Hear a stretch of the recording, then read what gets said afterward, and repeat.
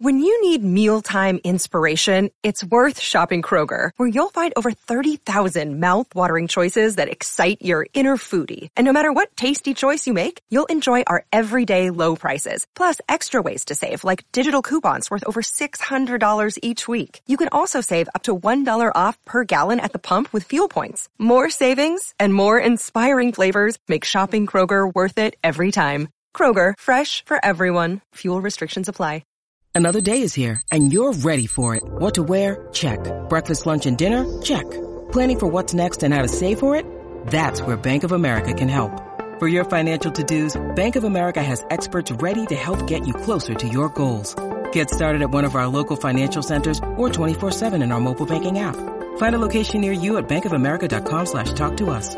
What would you like the power to do? Mobile banking requires downloading the app and is only available for select devices. Message and data rates may apply. Bank of America N.A., member FDIC. Thanks for checking out this podcast, presented by Minnesota's very own Ticket King. If you're looking for tickets for an upcoming game or event at TCF Bank Stadium, US Bank Stadium, or XL Energy Center, visit TicketKingOnline.com or the link from the 1500ESPN.com sports calendar page. Ticket King has all your tickets for Minnesota football, plus all the concerts, all the theaters, and at all venues. Call 612-341-4141 or visit TicketKingOnline.com.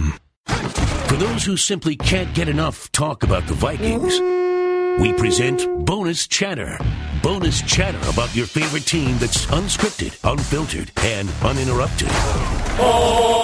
This is another edition of 1500 ESPN's Purple Podcast. Purple Podcast is back. Ben Gesselink from ESPN.com, Judd Zulgad from 1500ESPN.com. We will get right into it because we know that this has been a busy, hectic week in Vikings Nation. Judd and Phil Mackey did an emergency episode after Teddy Bridgewater went down on Tuesday. Yes, sir. We are back with our regular lineup today on Friday to discuss what the Vikings will do next at quarterback, where they go from here, and what it could mean for their 2016 season. The Vikings, of course, finished the preseason last night with an undefeated record, whatever that means for you, beating the Los Angeles Rams 27-25. They now have 9 days to get ready for the Tennessee Titans in Nashville on September 11th. Shaun Hill figures to be the starting quarterback, though the Vikings likely will add a quarterback to their roster this weekend. Rick Spielman, of course, said that last night, that they plan to do that. Who that will be and what they will have to give up to get that person, we don't quite know, but Judd, as you listened to Rick Spielman talk last night, did it give you any sense of where they might head with this thing?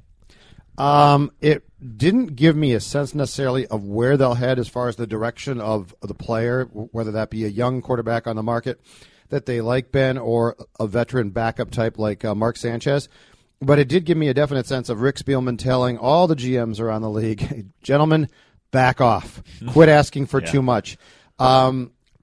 I give the Vikings credit because we have certainly, in our end of the business, questioned some approaches that they've taken in the past, whether it be, when Zimmer wouldn't talk about Bridgewater's sore shoulder and things like that. I give the Vikings a lot of credit, though. Since Teddy went down on Tuesday, they've been incredibly proactive, and I think they've been very smart at being as transparent as possible, which does not mean you tell us everything. But they have been out there at least trying to keep their fan base up to date. So I think coming out of the Spielman press conference on Thursday evening, my main takeaway, Ben, was that the Vikings have made a lot of phone calls.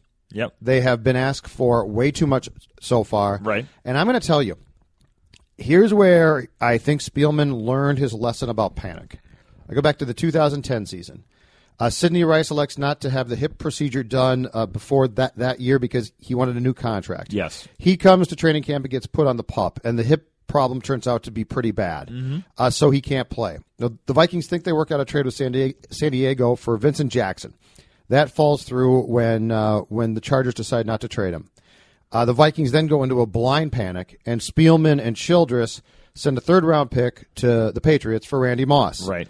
They essentially flushed a third-round pick down the toilet because in less than a month, Moss was gone. Right. So I think the lesson learned on that is Yes. I wouldn't feed this crap to my dog. Exactly. I think the I wanted lesson. to say that.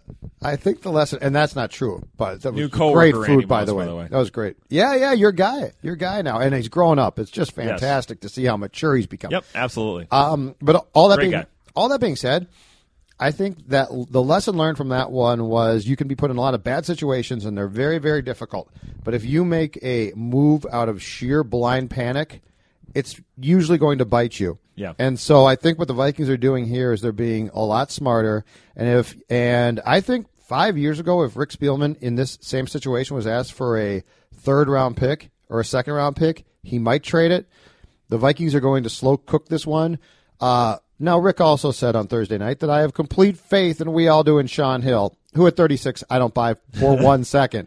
But I do think that the Vikings put into as bad of a situation as possible. I think they're doing the wise thing here.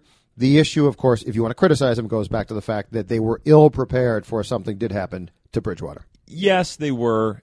Now, Taylor Heineke kicking in a glass screen door, storm door, was not in their plans necessarily. You can't fault them for that, because I think they thought Taylor Heineke was going to be in the mix, and I would guess Taylor Heineke is kicking himself right now, because there's a good chance Taylor Heineke could be preparing to be the starting quarterback if he'd been healthy, if he'd played all of training camp, I think, based on what they think of him and what they like about him. So, yeah, I mean, you can ding him a little bit for not being prepared, I guess. I mean, it's hard to find a lot of great backup quarterback situations in the league. Yeah. The Heineke thing changes that a little bit. And just to make this clear, nobody could have predicted this. I mean, well, yeah, I got to training camp. I watched Sean Hill and said, if Teddy goes out for a month, it's a problem. But you never sat there and said, I wanted to, if Teddy blows out basically his left leg in training, that never. Yeah. So in my wildest dreams, I never painted a scenario under which the Vikings made this egregious mistake because I saw this coming in training camp. I mean, this is off the charts. What kind of odds do you think you could have gotten in Vegas if you'd gone to them on July 20th and said, I'm going to bet you that by September 1st, Taylor Heineke is going to have severed his foot by kicking in a glass door, and Teddy Bridgewater will be out for the season, having been rushed by ambulance to the hospital after a non-contact injury. If you would have gone to Vegas with that, they would have said, yeah, we'll give you 1,000 to 1. Fine. Well, and I don't know what it would have been, but you could have made a lot of money. And don't forget, Ben Gessling, the trifecta. Joel Stave will likely be, at this rate, on the opening day roster, or could be. He could be. I'm not willing to concede that yet. No, but I mean, Joel Stave, in Joel's wildest dreams, I don't think Joel Stave thought, you know what I'm going to do? Make it through the first round of cuts. Yeah. I mean, I thought that there was a good chance by September 1st, 2016, Joel Stave, after a nice little run in Vikings camp, would be in Madison, Wisconsin, selling insurance. Yeah. So, yeah, this quarterback thing is, even as far as the Vikings, and this is not their fault, but even as far as Vikings dysfunction goes for just weird stuff, this one ranks up there. Yeah, it certainly does. And going back to Spielman for a minute, it reminded me last night when we were talking to him of my days covering baseball, when you would go to talk to the GM about July 26th, 27th or so, and they'd kind of give you a sense of what the trade market is like, and you know that they're sort of posturing, they're negotiating with other teams through talking to the media. I mean, that's a pretty standard thing that baseball GMs do. It's not something that Rick Spielman does very often, and I thought draft time he does. He does do it then. But not during a training camp or season. Right. And I thought the fact that he did that, I mean, to come out of the blue and say, yeah, I'm going to talk to the media, and when he generally doesn't do that this late in the camp and probably not again until the bye week, it was kind of like, okay, there's something in this for him. And you saw quickly, and I don't fault him for this because that's part of why people talk to us, is to get their message out there. Of course. I get that. Yep. We are part of that game and that exchange, and I think that certainly was part of the motivation there last night, and I think it is a smart thing for him to get out there and do, to let teams know, hey, what you're trying to get us to do is not going to fly. If you want to talk seriously, we're open to talk, but we are not going to hand over high draft picks, young players, whatever it would happen to be, some combination of both, just to get a quarterback that might or might not be here long term. Now, we have a long way to go before we can assume that Teddy Bridgewater is going to be back and be the same guy. But I also don't think it's so dire that you come through and say, all right, we'll give you whatever we have to give up to get Josh McCown. I was going to say not for this crop. No. I mean, if the Vikings had, which they don't, but if the Vikings could go to a team and get what you consider to be a legitimate starter. If the Saints wanted to unload Drew Yeah, Brees that's or an something. entirely different conversation. Yes. I mean, if the Chargers came to you and said, Rivers is on the table. Right. Okay, that conversation's completely then different. you take a run at it. But especially if it's Rivers with this history with Turner. Yeah, but the Vikings' problem here is that they are going to the dollar store in the strip mall, Right. and the dollar store all of a sudden is trying to charge $10 for items. And so I don't blame the Vikings one bit. But what I like about how they've handled this entire situation is, as bad as the situation is, they have preached and given you an air of calmness about it. And I'll tell you, I covered a lot of Vikings teams where it was a 5-alarm fire from the first moment. Yep. I mean, everything about 2010 was a 5-alarm fire. And it became a joke because you said, your job, Brad Childress or Rick Spielman at the time, your job is to remain calm. Right. That's what you're supposed to do. And the thing I like about the Vikings approach here is I think they're saying, you know what? Our defense is still really good. Yeah. We've got a running back who's still really good, we think, at the age of 31. Right. We've got an offensive line, which, yes, has some questions, but we ultimately reconstructed some of. So it's not as if it's not as if 5 guys got hurt. Right. And I like this approach because in some ways it's very un-Viking-like. Yeah. Because the Vikings' ordinary default, is to sort of go into a panic, which they're trying not to do, and I don't think they've done. Well, I think the times that I'm praising them, see? Yeah, there you go. The Sports Grinch is in a good mood today. Teddy Bridgewater's hurt, and the Sports Grinch is tossing bouquets left and right. I give him credit.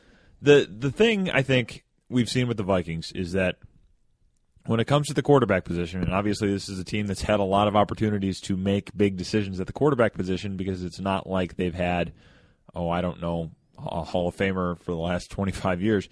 Not that many teams get that, but you mean teams like the Packers that have 2 quarterbacks since 1992? Right, exactly. Okay. That luxury is not available to most. But that said, the Vikings have had a lot of situations where they come in and they panic at the quarterback position. 2011, we have to draft a quarterback. The guy that we like, whoever that would have happened to be, and it didn't turn out to be a very good quarterback class, but it was, we have to get a quarterback, so we're going to take Christian Ponder 12th overall. It's like, no, if you would have waited and said, we could get this guy later and use your first-round pick on something else and avoided the narrative of, we have to take a quarterback in the first round, would have changed some things. I mean, you've seen him do that with, even in 2013, we have to go take a shot at a guy like Josh Freeman, Donovan McNabb in 2011, that we have to have a veteran. This idea of we have to fill this slot with some warm body is not a great idea. If you can find the right guy, that's a different approach. And I think that's the approach they took in 2014 when they went and drafted Teddy Bridgewater.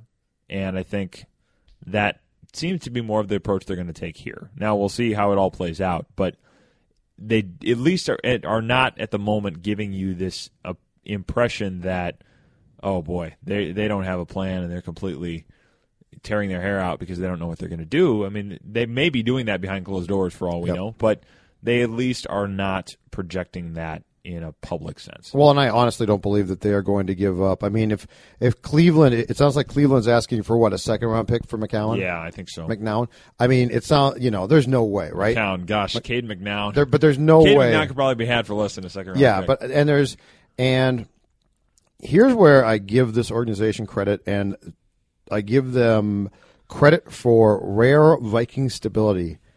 And to me, it's the thing that Mike Zimmer brought. Among the attributes he brought, I think the most important thing is this. Since Bridgewater went down inexplicably with a gruesome issue with his left knee and leg, Mike Zimmer, the crisis management on the Vikings' part, I think, has been very good. But I don't think that's born from Mike Zimmer saying, oh, my gosh, my quarterback just got hurt. Now I have to control and manage this crisis, Ben. I think what he's done from the day he walked in the door is built up the equity to say, gentlemen, things are going to go wrong here. I don't know what's going to go wrong, but things are going to go wrong. and we have to be prepared to win in spite of that. And I think he showed it personally from the Adrian Peterson situation. I mean, Mike Zimmer had one game, his first game, right? Yep. In St. Louis with Adrian Peterson. And then Adrian Peterson was taken away. And then Bridgewater had to start by week 4? Yes. Or week 5? Came in the middle of week 3. My point being is, from the moment Zimmer walked in the door at Winter Park, I think he has built up the equity that people trust him. Yeah. And so when Bridgewater collapses, yeah, that's tough and that stinks. But if Mike Zimmer at that moment had said, okay, I'm in charge here, don't worry, players go, what are you talking about? Our quarterback just called. But he's built up that equity and that trust that I think players look at what happened on Tuesday and they're very upset by it, and they know it's a hit to the team, but they also look at their head coach and say, okay, this guy has never wavered in his approach. Yeah. And as a coach, I think that's tough. I think there's a lot of coaches. I think there's a lot of coaches now who would be saying, it's fine, don't worry about it. Players would say, you weren't saying this 2 weeks ago. Yeah. So I give Zimmer a lot of credit for the stability that this locker room and collection of players seems to have. Well, and that goes back, I think, to the guy that we always talk about with Zimmer, Bill Parcells. One of the things Bill Parcells told Zimmer right after he took the job, he texted him a few different things. He said, coaching is lonely. You'll have people that you thought were your friends that are going to disappoint you or desert you. But the thing that he said that applies in this situation is that there are, I think as he put it, there were 4 or 5 things that happen every day as a head coach in the NFL that you wish wouldn't happen. If you can't handle those things, you need to go get a different job. Parcells, from the very beginning, was preaching to him, this job is going to throw things at you that you are not ready for. Yep. And you are responsible for steadying the ship and being able to figure out a way to get around those things. And I mean, we talked about it, back when I did the story on Mike and his dad. I mean, his dad instilled this mentality in him too. I mean, his dad was a high school coach, and we've talked about it on the show before. But in high school, you go through different players every year. You don't know what you're going to have, whether it's a kid with a great arm or a running back or none of the above. You got to figure out how you're going to win with the players that you have. You can't say, well, we typically do this when we have this great quarterback, so we'll try it again when we don't have a great quarterback. You say, well, this is what's here. This is what's available to me. How do I make it work? So I think that approach is going to serve Mike Zimmer well here, because you're not going to sit there and say, well, we have to do this because this is what we always do with Teddy. There's going to be a lot of stuff that you do with Teddy that's not going to work with Shaun Hill. There might be some stuff that you do that Teddy didn't like that you bring back. I mean, we'll see how that all shakes out, but there's not going to be this like Brad Childress-like mode of this is my offense and everybody has to just kind of fit in it even if their roles don't match. The rules apply to what I'm telling you to do and not what you do well. Yeah. So with Shaun Hill in there, how do we expect that this offense will adapt? How do we expect they're going to be able to make this work? What do we think we're going to see? Well, I've told you, my biggest concern, I mean, yes, you can default to the position of he's 36 years old and the ball wobbles through the air, and he was brought in here more than anything to be a mentor to Teddy. My biggest concern, though, is how long does Shaun Hill stay healthy? Yeah. I mean, that's it. When he has to start that second preseason game in Seattle and plays most of the first half of that game and can't practice for 2 days, the biggest thing that I think the Vikings have to sit there and talk about is not is Shaun Hill going to completely flop when he plays, how long can he play?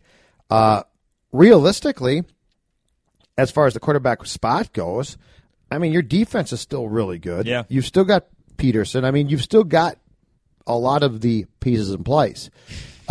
Pieces in place, but should be pretty good. But I think the reason why the Vikings are shopping is because they know that they never signed Shaun Hill back here for the 2015 season to be a starting quarterback. Right. And to be honest with you, Ben, I think if you gave them truth serum and said, okay, worst case scenario with Teddy, how many games do Spielman and Zimmer think, or did they think at the time, that Shaun Hill could start? I think they'd say we'd like to get a month. Yeah. So to sit here and have this hypothetical discussion about a 16-game season, which he's never done, by the way. No, and this is not an indictment of Shaun Hill. He just wasn't signed for that. Right. I mean, Taylor Heineke was supposed to come in here, and Taylor Heineke was supposed to compete, and I think ultimately they were hoping he'd win the backup job, and maybe if something happened to Teddy, eventually he could play. Yeah. But I really think that they are driven right now to look long and hard outside the organization based on the fact that they know it's not realistic to ask Sean Hill to play for an extended period of time. Well, and that changes the framework a little bit, too, in the sense that Andy Carlson here for the Purple for the Win podcast, dedicated to the pain and pleasure that is the Minnesota Vikings and baby. 1500 ESPN has seen it fit to bring us into the sphere this year, so we'll be doing 3 shows a week, talking Vikings, have a car wash, a fantastic guest, talk at length about the backup tight end situation. And remember, everyone's middle name is Jerome. It's going to be a lot of fun, or terrible. It'll be one of the two. Get it on the 1500 and Podcast One app or on iTunes or at purpleftw.com. Let's go.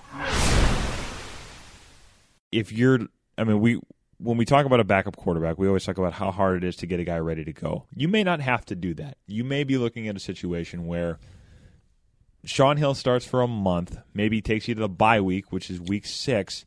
After that, maybe you have another guy who's well-versed enough in the offense that he can come in and take over if you need that. Maybe that's Taylor Heineke. I'm a little skeptical of that. I'm big-time skeptical. People suggest that on Twitter. It's like, oh, he'll be ready to go.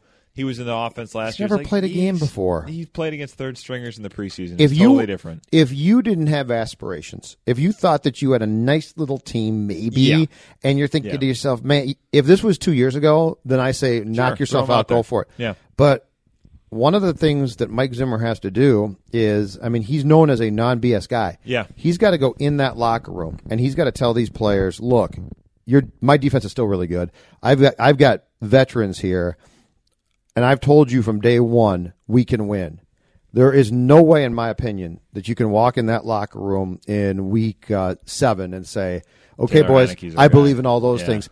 But a guy who, by the way, put his left foot through a glass plate door, which is idiotic. Yeah, not the best decision making. And I'm still not buying the story, but you can't sell that. I think the thing that Zimmer has going for him, I think, above and beyond is credibility.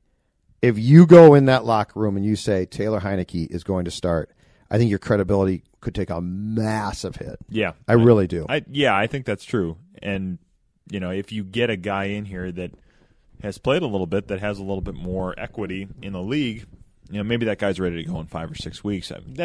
None of this is ideal. No, it's Nobody's terrible. saying this is ideal. But it's worst case scenario. Yeah.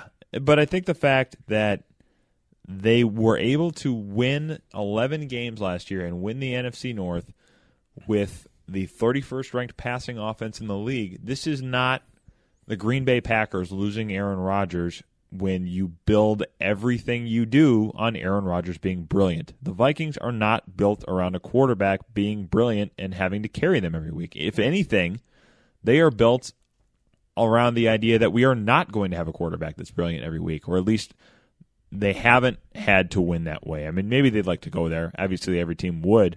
But they have other ways that they can win games. They certainly had to do it last year. You're trying to replace an 88.5 quarterback rating, which is not bad, but it's not. It's below average in the NFL in 2016, with as passing friendly as the rules have gotten and everything else. Now, I get the fact that the reason everybody was excited about this year was predicated on the idea that Teddy Bridgewater was going to take a step, that you weren't going to be getting an 88.5 anymore. You were going to be getting somewhere closer to 95 to 100, that he was going to become a quarterback that could win you some games, even if Adrian Peterson is not carrying the load, even if they get into a game where it's 35 to 31 or something like that. I get all that, but there is still a way for this team to win without great quarterback play. They've proven that in the past. They should have better weapons on offense this year than they did last year. I'm not sitting here saying it's going to be easy, but the schedule is not all that daunting.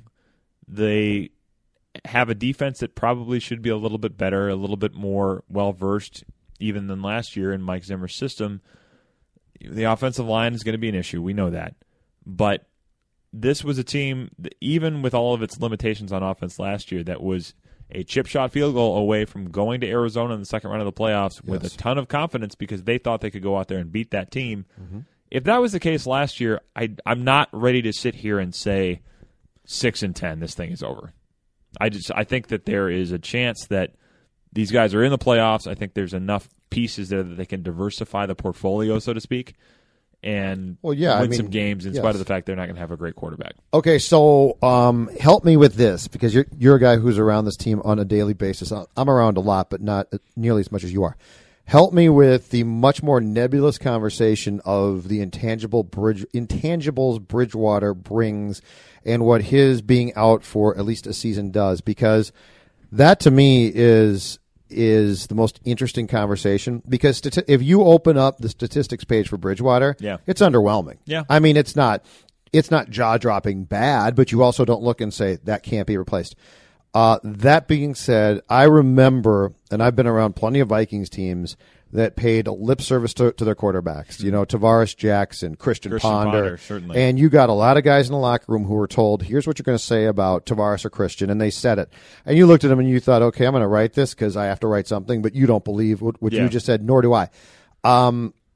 Before Bridgewater got hurt, but especially after in the locker room on Thursday night, you can tell the players respect him, border on love him, yes, and that he has the thing that a quarterback has to have, which is he has their ear. Yes, it's clear when he tells guys to shut up, they shut up. Yeah. So this conversation is much more difficult because it has nothing to do with black and white. It's all shades of gray. But explain to me what you think Bridgewater's absence from the huddle, the locker room, and the playing field mean to this team. Well, I think it means a lot, and I would almost argue that it means more possibly than what he is as a quarterback, because this is the thing that Mike Zimmer, and I wrote about this a little bit this morning, Mike Zimmer, when the Vikings drafted Teddy Bridgewater, the first thing Mike Zimmer said about Teddy Bridgewater is everywhere this kid goes, he wins. He won in high school as a freshman. He won in college as a freshman. He got all these kids from South Florida to follow him to Louisville and pass up going to Miami or Florida State or whatever it happened to be. All these kids went to Louisville, and they won at Louisville because all these kids wanted to follow Teddy Bridgewater. He just has this thing about him that people gravitate towards. I think it's just that I asked Alex Boone about this last night, and he had a really good answer with it. He said he doesn't talk down to people. When he's in the huddle, there's a calmness about him. He'll joke around with you, but he's not like silly. I mean, he seems to have a natural leadership style about him. He'll say, if somebody screws up, everybody knows whose fault it was, but Teddy's saying, hey, that's on me, I'll get it fixed. And, for all of the brilliance we hear or we see from Aaron Rodgers, you do hear things every once in a while. You see him showing up a receiver or showing up an offensive lineman. Hey, you were supposed to run this route. Why were you here? You don't see that with Teddy Bridgewater, and I think that's part of the reason that you have a lot of guys in that locker room that have gravitated towards him. And Mike Zimmer said it immediately, and that was the piece of the quarterback class of 2014 that Mike Zimmer was evaluating was how are they going to be as leaders? How is their personality going to mesh with mine? And that part of Teddy certainly stood out to the Vikings, stood out to Mike Zimmer, and I think the fact that you had a list of guys that went to see him in the hospital on Tuesday night, pretty much as soon as he was ready to have visitors, that included Adrian Peterson, Kyle Rudolph, Everson Griffin, Brian Robinson, Terrence Newman, Captain Munnerlyn, and I think I'm forgetting a couple, but all of those guys are older than Teddy, and all of them have been in the league longer than Teddy. The fact that he is 23 years old and the fact that he's only been in the league for 28 starts is not that relevant at this point, because these guys who are older than him have very clearly decided to follow this guy. It's not just, he's our quarterback, so we have to. I don't think you had that kind of a response, and you don't have the immediate gut reaction on the practice field that there was on Tuesday. That was almost more about, yes, it was a gruesome injury. Yes, it was a shocking thing to have happen in practice, but it was almost more about, this is our guy and we just lost him. He's not going to be with us and this sucks. That was, I thought, almost more what drove the reaction in there Tuesday than anything else. And that's the part that's hard to replace, is that Teddy Bridgewater seemed to have this quality about him that somehow he found a way to win and somehow he found a way to motivate guys that you don't have now. And Mike Zimmer talked about it and said, Shaun Hill can't be Teddy Bridgewater. Shaun Hill's got to be Shaun Hill and lead in his way. But you do have to figure out now how you're going to follow a guy that has a lot more experience than Bridgewater, has been in the league a lot longer, but doesn't have the first-round pedigree and doesn't probably do it quite the same way. There is going to be an adjustment there. What potentially does Mark Sanchez do for you as far as now? He is error-prone, turnover-prone. Yes. If he tries to actually run the position of quarterback, he can be a colossal disaster. But that being said, keep in mind, anybody who goes back there now does have the advantage of playing with Peterson. And all the conversations that we had about diversifying the offense and about Peterson doing this or that are essentially out the window. Yeah, could be. This goes back to being, this now is going to default to being the Adrian Peterson offense. And at the age of 31, in what is almost certainly the last year of this contract. Now, that does not mean he's done with the Vikings. I don't know on that. Right. But this current contract that he's playing under, I don't see any way he comes back next year with that contract without it being restructured. I guess my feeling is, if you're the Vikings now, do you just sit down and say, if we get a guy like Sanchez, he's going to hand off to Peterson, he's going to throw a couple passes here and there, but ultimately we want a guy that can manage the game, which Sean Hill can do, but once again, we also need a guy who we think can stay healthy.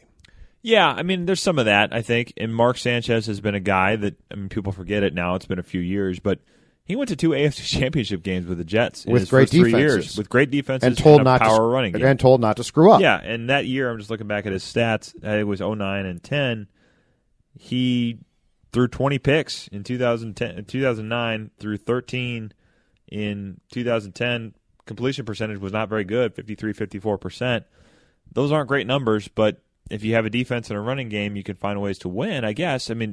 The thing I think here is that we in the media, we kind of go, when these things happen, into these narratives of, it's going to be like this all the time. And all of us have said all week, they're going to have to feed Adrian Peterson all the time. And I think there's certainly going to be more put on Adrian Peterson. But I also think there are more options on this offense than there have been in the past. And a lot of those options, because of what you were doing with Teddy Bridgewater, are guys that you don't have to get the ball to with this skilled quarterback. You can get the ball to Jerick McKinnon on jet sweeps. You can throw him screens. You can line him up at wide receiver and, the quick little pop passes. Cordero Patterson maybe comes back into the mix. Stephon Diggs has done some of these things. You have a lot of guys who have been able to thrive on, just get me the ball. It doesn't have to be flashy. It doesn't have to be complicated. And I can make plays with the ball in my hands. So the fact that you have Peterson certainly helps. But I think this idea that, they're going to have to give him the ball 45 times a game to win. I think I said 50. Yeah, you're certainly not the only person that said it. Yeah. And I don't to that too. I don't believe it. I do believe that the narrative that we talked about this offense starting to be drastically different and morphing, yes, probably goes away quite a bit. It probably does. Because you're not going to, if you get Sanchez or Sean Hill starts, you're not going to morph the offense for their benefit. No, you're flat out now. Not that you weren't before, but you're flat out now, Ben Gessling, trying to win football games however you can. And the uglier, probably, the better. Yeah. And you're trying to win games with defense now. It's an interesting dynamic because we really thought that Bridgewater was going to take a step. And we also thought, I think in fairness, that the offensive play calling was going to take a step. And now I'm very curious to see if they dial it back, if they have ideas of how to use guys that might be different. The injury itself happens at such an inopportune bad time. You couldn't have worse timing. It's hard to find a quarterback now, damn near impossible to find a good one. As far as they had gone through, their fault a year ago was what? They went through training camp and they basically didn't have a good idea of the offense until they got to game one and they busted in San Francisco and played terrible, and Bridgewater and Peterson are not on the same page. So week 2, they choose a different game plan. Now this year it seemed like they had gone through training camp with a much better idea of what they had, and now it's all changed. So your timing, it's just from a timing standpoint, because people keep approaching me at the fair and saying what should happen here. I can't tell you. There's no good answer to this. Yeah. It's not like we can sit here and say, okay, if you can go out, as we talked about before, if you can go out and trade for Drew Brees right now and get Drew Brees and get him, into the offense by week 7, it's not going to happen. Great, you can do that in your fantasy team. It doesn't work that way in the NFL, especially with the cap situation. They've got $6 million. The Vikings, by the way, the Vikings' new favorite whipping boy, fantasy football. Yep. Mike Zimmer hates it. He's brought it up a bunch of times. Yep. Rick Spielman last night. Everyone new thinks Pro it's Football Focus. Yes, it is. They Because found their now new. we can't get Pro Football Focus anymore. You can't get the well, same you can. ratings. You just got to pay a little bit more. Well, but they don't give you the ratings and everything the same way anymore. So if you're a reporter that doesn't really want to watch the game and evaluate things for yourself, and you just want to spit out the Pro Football Focus rankings, some people like to do that. No reporter does. You I don't know what you're talking about. You can't do as much of that I anymore. don't know what you're talking about. Yeah, there may be a couple that I can think of that do that. I want to run a theory by you. Sure. I think deep down, part of the reason this injury hurts Vikings fans so much is because they have been yearning for so long to have the guy at quarterback. And there was some hope that Bridgewater was going to turn into the guy. And I think that stems from two things. Number one, as we mentioned, you've watched your bitter, hated, detested rival have the guy for the better part of my life and probably the better part of the lives of a lot of fans my age. Number two, I think no matter how much we talk about ground and pound football and having a stout defense, everybody's favorite Viking teams of people of my age and probably a little older than me are what? Chuck it up to Randy Moss, this high-flying offense. I mean, the team that everybody loved was 98 where you could chuck it deep. You had three deep with Moss, Carter, Jake Reed, Randall Cunningham. It's fast football. It's video game type stuff. I think that's part of the reason this hurts people is that they want to get back to the high-flying way of winning. If you can win, it's great, but I think from a fan perspective, people always want to win sexy. If you have a choice between winning ugly and winning sexy, I think it's an obvious one, and I think that's part of the reason this hurts fans. Nobody pays U.S. Bank Stadium ticket prices to watch defense. Right. I mean, as good as the defense might be, you don't pay to say, you know what, I really want to see Sunday, Sharif Floyd. Yeah. Yeah. I almost feel like I should lay down on the floor to talk about this, having grown up as a Viking fan. I think. Wait, you're not a Packer fan? I thought you were. I've always said this. Spent 2 years covering the Packers, one of the classiest, best-run organizations I've ever been around or seen. But I grew up a Viking fan. I always hear on the radio. Tommy Kramer, third grade, number 9. Tommy Kramer jersey. Tommy Kramer was my first quarterback. In fact, I saw Tarkington play his last game at home at Met Stadium against Philadelphia in '78. My first game ever. See, I was snowy day. All these guys December. on the radio always think you're a Packer fan, so maybe I should have. I think I'm misunderstood. Oh, I think I'm misunderstood. I think I'm a punching bag at times. I'm unfairly treated by a lot of people. You might not know this, but I'm a victim. Out of time, really. I mean, you're one of those guys that we're going to look back on in 30 years and be like, man, he did some really great stuff. He was underappreciated in his era. I'm the replacements. Yeah. I'm Paul Westerberg. Yeah. Of sports radio. You're probably, I don't know if your liver's in the same shape as theirs. I mean, hard to say. No. I read the book about them. Believe me, I judge drinking can't hold a candle to what Westerberg and Stinson did. Anyway, I think you're onto something, and I think it goes even deeper than that, though, because I think poor Vikings fans, God bless them, it's not a joke. You're always waiting, whether it's self-inflicted or not. I mean, the Bridgewater injury is not self-inflicted. It's just bizarre. But poor Vikings fans are waiting for something to go wrong. Yes. And listen, there's a reason why I'm the sports Grinch, Ben Gessling. I'm the sports Grinch because I grew up here. I mean, what's I saw happen. the 87 and 91. Yeah, but I mean, when I can sit in the Superdome in 2009 and the Vikings are going down the field and Chip Scoggins, one of my best friends I'm covering the game with, leans over and says, they're going to the Super Bowl. And you had every reason to think they're going to the Super Bowl. And I looked at him and I said, no, Chip, just wait. November 2009. Yeah. Doogie comes up to me. Favre's unbelievable. This is great. And I had covered Favre for 2 years in Green Bay, so this actually came from that experience, not from a Vikings experience. And Doogie comes up and he says, this is unbelievable, phenomenal. And I looked at him and I said, Doogie, just wait. He'll break your heart. And he said, no, he won't. He's an MVP. And this is November. And he throws the pick against the Saints in the Superdome, and Doogie was like 4 steps up in the press box. And I stopped what I was doing, and I ran upstairs. I ran up to him, and I grabbed him by the shoulders, and I said, see, he broke your heart. So I just think for Vikings fans, it's so difficult. Yeah. But yes, I think that when you look at heck, I mean, just go back to 2005, from the day that Dante Culpepper, who was good. Yeah. I mean, Dante, 04, it was very, very good. Lenahan made Culpepper great in 2004. I mean, Culpepper was off the charts in 2004. Yeah. But Dante was good. Dante was solid. But from the day his knee exploded in Carolina, look at it. Yeah. Tavares, to Kelly Holcomb, to Farrat, to Bollinger, I can just go through the entire list, and and Ponder. And I think Bridgewater, Matt Castle. Yeah. And I think, Ben, the thing that Bridgewater had going for him, too, though, is I think people do gravitate towards him. Yeah, I think he's likable. a leader, and people like him. And people look at Teddy and say, that should be our guy. Yeah. But, man, the life of Vikings fans, seriously, we can laugh it off all we want, but these poor people, and they're invested, and they pay a lot of money, and they got their jerseys, and then you got new Vikings fans who came on board in '98. I mean, at least old school Vikings fans way back have the Super Bowls. Now since '87, basically, the new thing is to gag in title games. Right. Not even to get there. I mean, the last time they were there is January '77. And so I think in many ways it's Charlie Brown here, which is how does something always go wrong?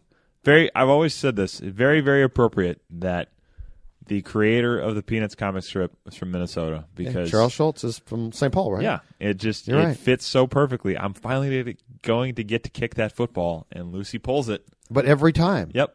And every time you line up thinking, this might be it, and then something always happens. In this situation, I mean, how do you explain this?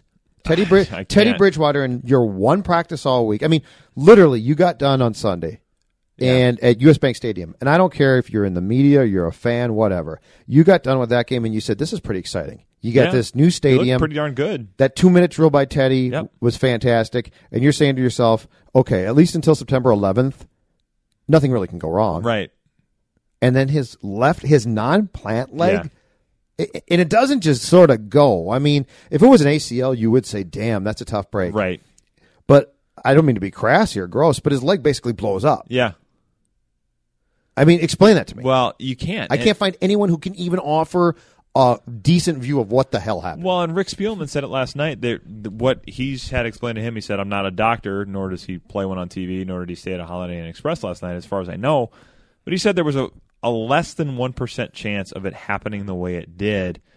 And if you're a Vikings fan, you hear that and say, well, of course it happened that way. It's the Vikings. This is the way this thing works. But yeah, I mean, you came out of that game Sunday thinking, all right, this is almost the time of year, I think, that when the team is good is the sweetest for Vikings fans, because it's here's what could be, and we know historically that something probably awful and heart-wrenching is going to happen in the end. We at least for now can say, what if this is the year, and maybe this is the guy, and all of that. And then not only do you have him going down, you have this prospect of how long is it going to take for him to get back. They have to make a decision on this fifth-year option next May, which I would assume they'll pick up, but that is a decision you're going to have to make. You have to decide if you're going to go try to find somebody in the draft, or do you count on him being ready next year? I mean, all of these questions which you probably don't realistically. No, I don't think you can go in assuming that you're going to be able to count on him, but all of these questions that as of Tuesday at the start of practice, you thought you were not going to be contemplating. I mean, in the back of your mind, maybe you always consider that, but realistically, you thought, we don't have to worry about this for a while. We are turning into one of the teams that says, we are set at the most important position in sports. Yeah. Or at least we are heading in that direction. And then one thing happens, didn't even get hit on the play. As far as we could tell, didn't step in a pothole or anything like that on the field. Just goes down, blows out his knee, and then all of a sudden you're talking about names as possible guys that could come in here that you thought you would never have to mention again, including the three guys that played quarterback for you in that carnival ride of a season in 2013. Just the fact that we're even talking about those names is astounding to me sitting here a week and a half before the season, and it just tells you how much that injury sort of takes the air out of the balloon of what people were pretty excited about. And maybe it'll still turn out to be a great season. We'll see. But you still don't have the position settled now. Right. I mean, you don't. the sickening thing is you go to bed now if you're Spielman, Zimmer, or a Viking fan, and you realize there's a very good chance this position now is back to square one. Yeah. I mean, that's the if Teddy had just blown out his ACL, he'd be out for the year, and you'd say, okay, he'll be back, he'll be fine. And this has been a team that's been pretty good at rehabbing guys too. Sure, but when they go do this surgery, one, you know for the most part they don't know exactly what they're going to find because they don't know. Yeah, and two is this to me personally, from what has been reported, sounds as bad or worse than what Dante did. Yeah. And Dante was never the same. Now, granted, Dante was a much bigger man. Dante didn't take the rehab very seriously either. Yes, who tried to run more. I mean, I think Teddy's going to do everything he can to come back. And he'll play it by the book. He'll follow But the you're rules. right. I mean, that's a great point, is how many conversations did we have on the Purple Podcast in the last year plus, and especially the offseason? And at times, I think it was you who would joke, but the one thing is you don't have to worry about quarterback. Yeah. You know, for the first time in how long? Yeah. We don't have to sit here and be like, I wonder if I'd go out and pick up this guy. Right. Or, as Josh Freeman back in 2000. Yeah. All those conversations which became nauseating Right. are now at least back in the picture. Yeah. And it's just that's what makes it I think so difficult to wrap your head around, is that on an arbitrary Tuesday at a practice where nothing really was going on, everything you thought about. And you're right, the most important position in sports. Everything you thought about that position now was turned upside down. And it might come back, but it might not. Well, and I think to broaden it out a little bit, too, in this town, we so rarely have the foundational piece that you are supposed to have in your respective sport to win, whether it's a cleanup hitter in the middle of the Twins lineup, or a guy that can score 30 a night for the Timberwolves, or a guy that can put the puck in the net 45 times for the Wild, or if that's probably ever even happened other than Marian Gaborik. You're always sort of looking for this other way of winning. This is not ideal, but maybe we can kind of piece it together and make it up, and maybe this will work, even if it's not going to be pretty all the time. Sure. That I think it's why when you have those guys, and Teddy certainly had not turned into that guy, but I think there was hope that he would be. I mean, Karl Anthony Towns is the guy that we have in this town right now that could be that. Mm-hmm. But you're always, you're even beyond just the Vikings, you're always sort of waiting for, when is this guy going to get mad? When is his contract going to become an issue? Is he going to leave us? Is he going to get hurt? Yes. When's he going to want to go play in a bigger market? And as I said, I think the most important thing to keep in mind about Bridgewater is, as far as the statistics go, he doesn't have the it factor or even close to it yet. Yep. But I think as far as being the guy who the team could look to at quarterback and saying, he's our guy, he had that it factor. Some hope. Yeah. And that's the most important thing. Yeah. And now you can run through. I mean, you might still make the playoffs, and it might be fine. But I don't think you're going to run a guy through the locker room now who the team is going to gravitate towards like they did Bridgewater. Yeah. And that to me, and that's a difficult conversation, because it's something that's hard to put your finger on and say, okay, this was definitely it about him. Yeah. But I'm telling you, on Thursday night, in talking to players in that locker room, you didn't get lip service. No. You got basically, I like the fact you got some defiance from them, which is, we will be fine, we're going to win, Teddy will come back. And that comes from Mike Zimmer, I think. And I like that defiance. Yeah. But you also could tell a guy that they looked to a lot was now gone. Yeah. And that's not simple to replace. And in all candidness, I don't think that's a role that Adrian has ever really embraced. Right. I mean, I think when young guys come in the locker room and they see Peterson, they say, oh my gosh, it's Peterson. And I used to have his poster on my bedroom wall, and that was awesome. But Adrian's also not the type of guy who says, look at me, I'm going to lead you. He's the type of guy that just give me the football 25 times a game. Right. Yeah, I would agree with Those that. guys are hard to find. I would agree. And I think that's the thing that you now have to be careful about a little bit, in the sense that you don't want somebody to come in there and say, well, this is how Teddy did it, whether that's Sean Hill or somebody you bring in from the outside, so I'm going to try to be that. Like, people will see through that. It's fake. You cannot legislate yourself into that role. Right. You either have that, and my point is, I think Bridgewater had that. Yeah, I agree with you. I think Bridgewater had that. It's not just a likability, because that's important, but not key. Yeah. He also had the ability, because we always joked about that with Ponder. There was no way Ponder got in that huddle and looked a big offensive lineman in the eye and said, "Shut up, it's my huddle." Right. I could see Bridgewater not necessarily saying "shut up," but I could see him getting in the huddle and saying, "Okay, here's what we're going to do," and looking people in the eye, and they're like, "Oh, okay, cool." There's an element of hard to him. do. There's an element of him that was always just kind of like.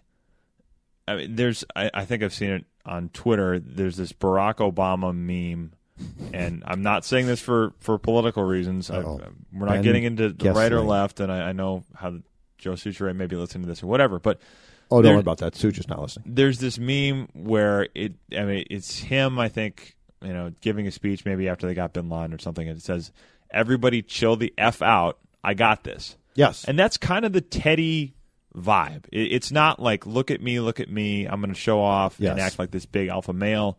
Not Cam Newton. It's just chill the F out.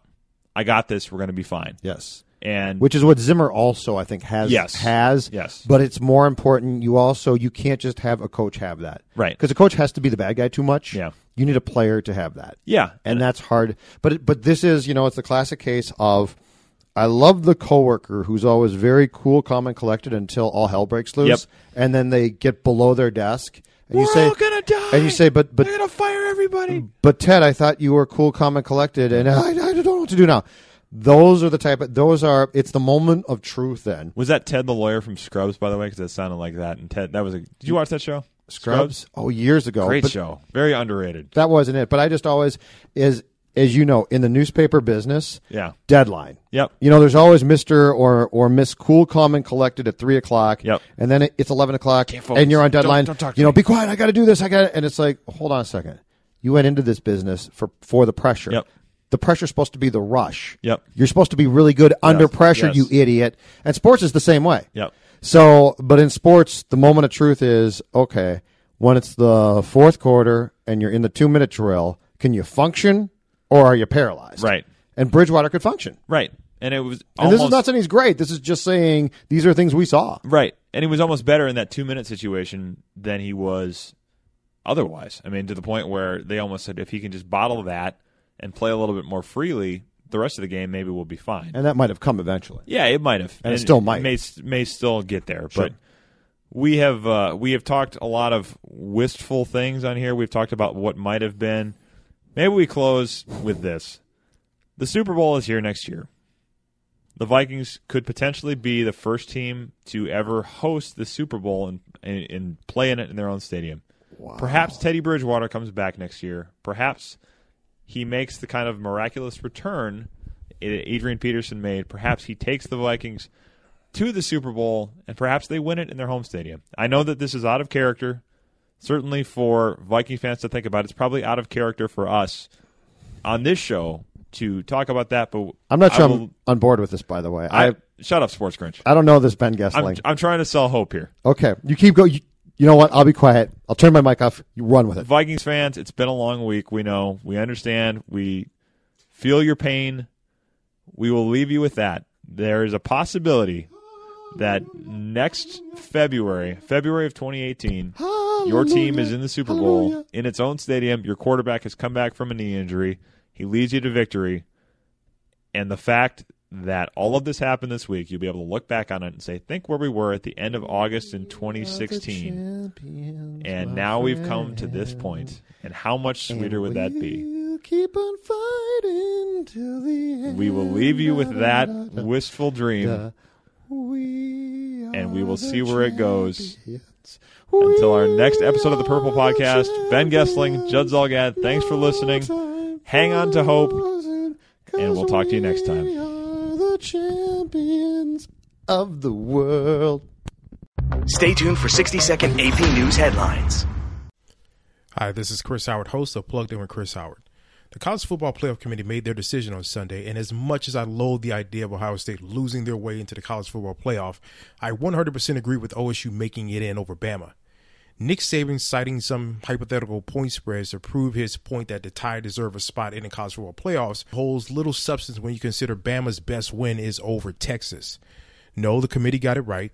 TCU had a great season with far more ranked wins than Bama and didn't deserve to lose their spot after playing a surging Kansas State in a championship game. And Ohio State, while not playing some of their best ball later in the season, was still 12-0 until they came face-to-face with my Wolverines.